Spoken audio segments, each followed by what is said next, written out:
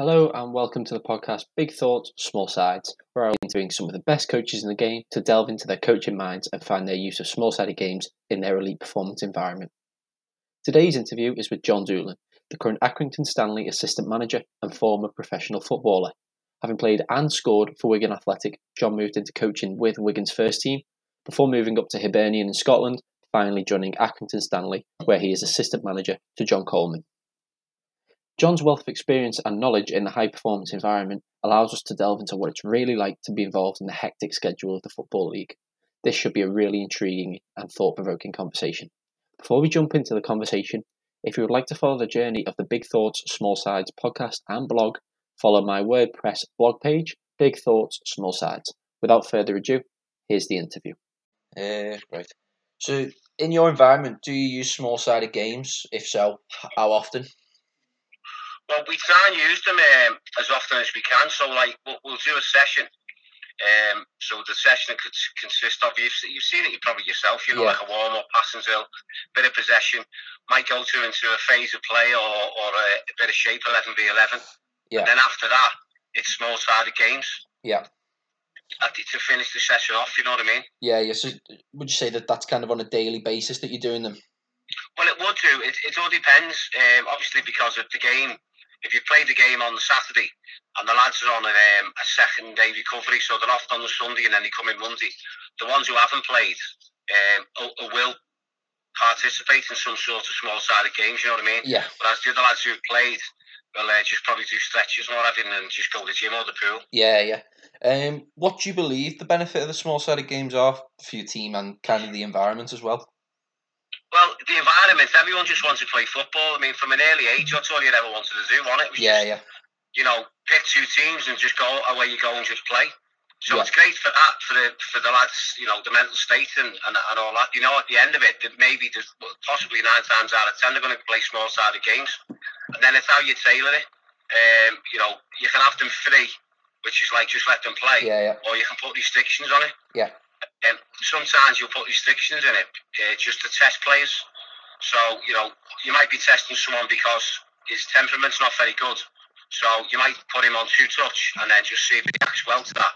Or reacts to a bad decision where you might give a free kick against him or the ball goes out just to see a reaction from him. Yeah. Just so he can learn from it going into like the weekends, Saturdays when he's up against it for real, referees and what have you. Yeah, definitely. You kind of touched on a bit of constraints there. You might put someone on 2-touch. Apart from on the ball purposes, why else would you use small-sided games? Bit of team building. Is there any kind of the fun side of the game, if anything? Well, it's the fun side of it because, as I said before, if you just let them play, then they can try different things themselves. So they're trying skills, they're trying things they wouldn't try in a game. Yeah. And then the more that you probably do it, you let them play freely in the small-sided games, and the more that then you master the skills in the small-sided games, then the more then the chance that they've got of coming off, on the Saturday. Yeah, definitely. When you're playing against, when it's for real, you're playing against teams for real. Yeah, definitely. Throughout kind of your coaching journey, did tutors on qualification on the courses that you've been on, did tutors highlight this as a useful training method, or is it something that was kind of picked up, as you came into the jobs? No, it's something that I've always had myself.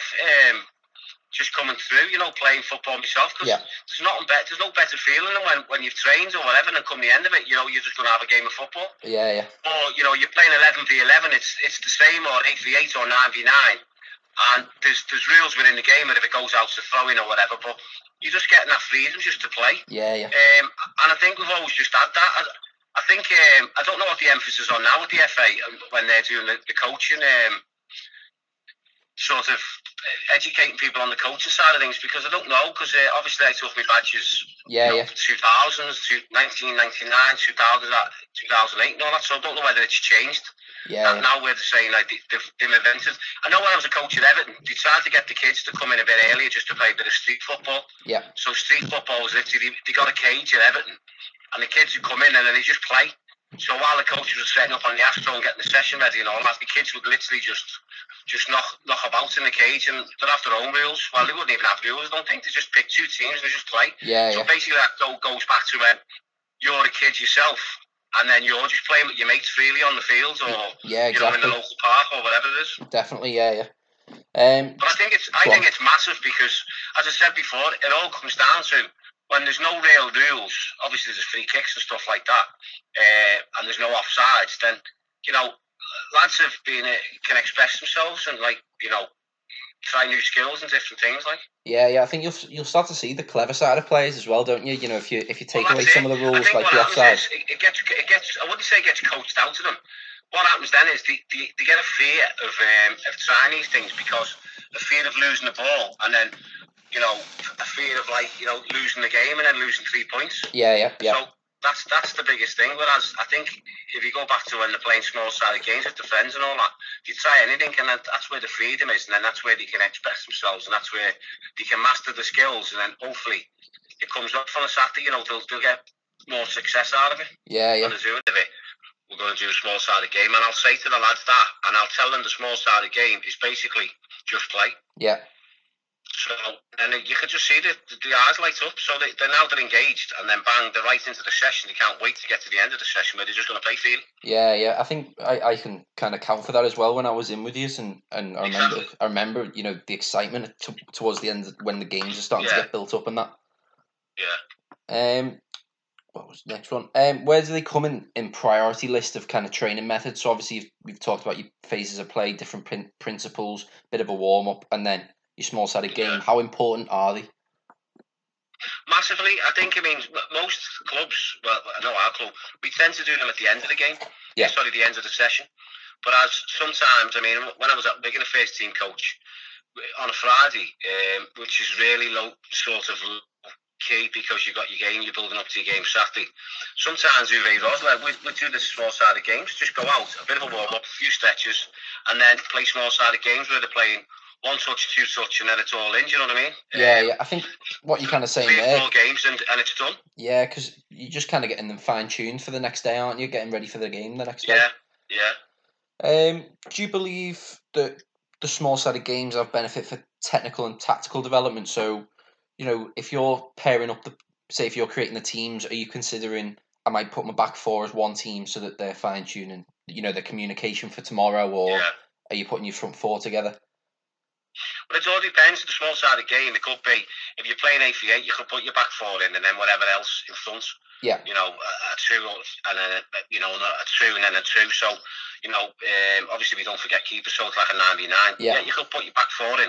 That's bearing in mind, and then they're obviously doing what you want the back 4 to do, which is basically press, work as a unit, work as a group. Go out as an individual, and I think that's massive. Yeah. In the game, I think you can work definitely from a tactical point of view in the small side of the game, no problem. Yeah. And then definitely you'll benefit technically, because of free passing, receiving. And you're going back to your tactical side of things is positional communication, working as a unit. So each understanding your role, and then obviously your partners or your back 4 or your back 2 or whatever, or your full back. Definitely, mate. Yeah, perfect. As a club as well, not just yourself now, what's your key reasoning for using a small-sided game? Well, as you said, sometimes you can use it from a tactical point of view. So you want to get a message across where the back 4 are rigid, they've got to stay in a certain zone which is just outside the 18-yard box. So you're getting your message across to them. Yeah. Or it could be where you're working in your midfield unit. Your messages, they have to stay in this zone. Yeah. And they have to work with each other, so they have to work as a pair, if you know what I mean. Yeah. So they can't sort of go across a certain line, they can't drop back, they can't go forward, they can't cross, go into wide areas. So getting that tactic. Yeah. And the benefits as well is that that's happening there, and then also you got to go back and you speak all again and try different things, which is pretty good at, and hopefully. Yeah. Just kind of in specificity to your club, what kind of player do you believe benefits the most from the small-sided games, or does each player get a different kind of buyout from it? Well, I think more so the technical players. Yeah. They're the ones who can dribble and get beat people 1v1s and stuff like that, you know what I mean? Yeah. They definitely benefit from it. But there's also the ones who you might say, the experienced players who don't really, they're always in the right place at the right time. So from a tactical point of view, they do less running, but they're always seem to be in the right positions. Like say, a centre half. So he's never really far from his goal. He's never really far from the 18-yard box. So, you know, and he sort of always positionally always does well that way, do you know what I mean? Yeah, definitely. Does playing small-sided games kind of align with the club philosophy? For example, kind of does it represent how the club might play on a match day? So say if I watched a game on a Saturday, would I see that in a small-sided game on a Wednesday as well? You definitely see that in a small-sided game in terms of technical ability. Yeah. So you'll see what you have seen when you'll see Jordan Clark getting the ball, and you'll see him just taking people on with that freedom and getting people and getting crosses in. You'll definitely see that on a Saturday. Yeah. You'll see from a centre forward's point of view where, you know, he's in and around the 18-yard box. It's finishing skills. So the balls will come in the box and he's working in tight areas and he's getting shots off, or he's working in a tight area, he's linking the play up. Yeah. So all that really. Yeah, that's great. So definitely you think you'd see that Saturday. Yeah, perfect. What do you believe is crucial to being successful in small-sided games? You know, like you said about Jordan Clark, then someone who can dribble 1v1, but you know, for a defender as well, being able to defend that 1v1 as well. What do you believe? What do you mean? Say that again. What I think would be successful within a small-sided game? Yeah, what do you believe is kind of important, like a key, kind of what do you believe is crucial to be successful in them? Well, I think to have that freedom to play, but also be able to beat your man 1v1. Yeah. You know, working in tight areas, because they are small-sided games, working in tight areas, getting used to working in a tight area.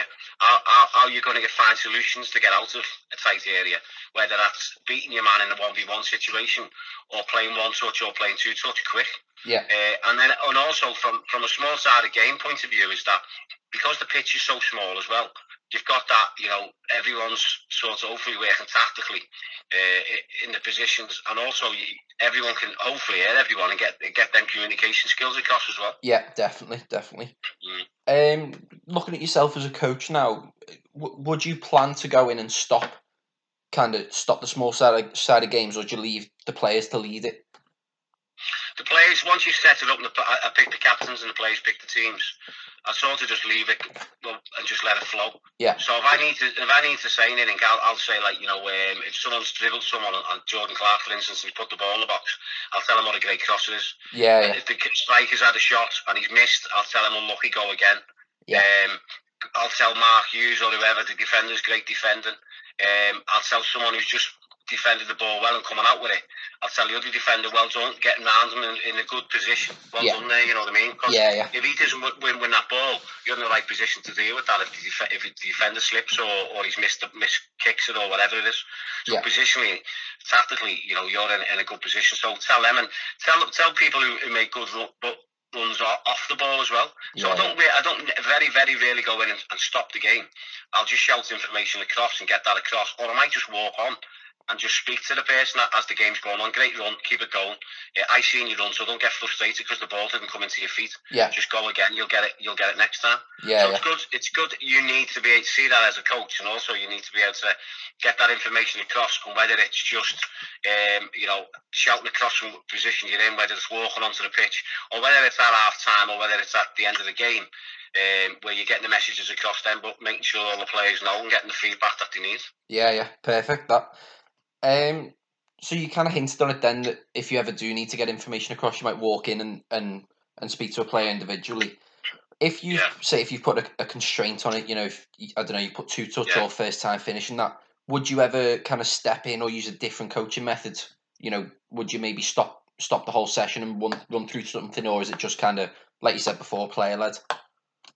No, it's more. I think it'd be a bit more player led. There's times I have stepped in, but it's only just to say because I haven't liked the tempo of the session. Yeah, I haven't liked the tempo of the game. So some of the lads will use it as, like, you know, not one or two might want to get involved because they're looking forward to the Saturday game where they don't really want to play and pick a tempo up, but sometimes you got to go in there and sort of get the tempo of the small side of the game, whether it's Friday, you get it to the tempo you want. Sometimes you have to go in and slow it down because it is a Friday. You know, you've bearing in mind that you've got the Saturday game. So you tell them, listen, just relax, just play it. It's, you know, bring the tempo down, just get a feel of the ball. You know, just be careful with your tackles and all that stuff. But if it's a Tuesday or it's a Wednesday, then maybe you're saying to them, listen, come on, you need to pick the tempo up. You've got to be at it. Yeah. You know, you're not getting near him. You're not closing shots down. You're not defending properly. You're not making runs in behind as a striker. So, you know, there's all different ways of looking at it. Yeah, definitely. When you're kind of setting up these small-sided games, in terms of session design, what are you considering? You know, well, you consider the size of the group that you've got. Yeah. So then you consider the size of the pitch. And then, as I said, if it's going into a game where it's the next day, then you've just got to sort of, you might be working from a tactical point of view. So you're looking at a certain phase of play that you'll get the attacking team to go and attack the defenders. And you'll want the defenders in a certain position, or you want the midfielders across screening in front of defenders, whichever way it is, or your wide player tucking him and the ball's on the opposite side defending. So it all depends. So that's what, you know, whatever scenario's thrown up to you for going forward. So maybe might be the game that you're playing next, or I don't know, the opponent you've got the week after, you know, in the next few days. I don't know, you know. You've got to take that into account. Yeah, definitely. That's great, that. What I found really interesting about that conversation with John was how his sessions are tailored around the hectic playing schedule. The games come thick and fast, and they don't allow for much coaching to take place in between. More preparing and recovering is prioritised than coaching. Through small-sided games, however, they encourage creativity through free play. Master skills in tight areas, as this is hugely beneficial for match play and 1v1 situations which take place in the bigger game. As well as this, players become motivated knowing there is a game at the end of training. This can increase training tempo and standard, which is what we all want as coaches. They can also replicate game-based scenarios through small-sided games, which allow for tactical training to occur within the game's environment.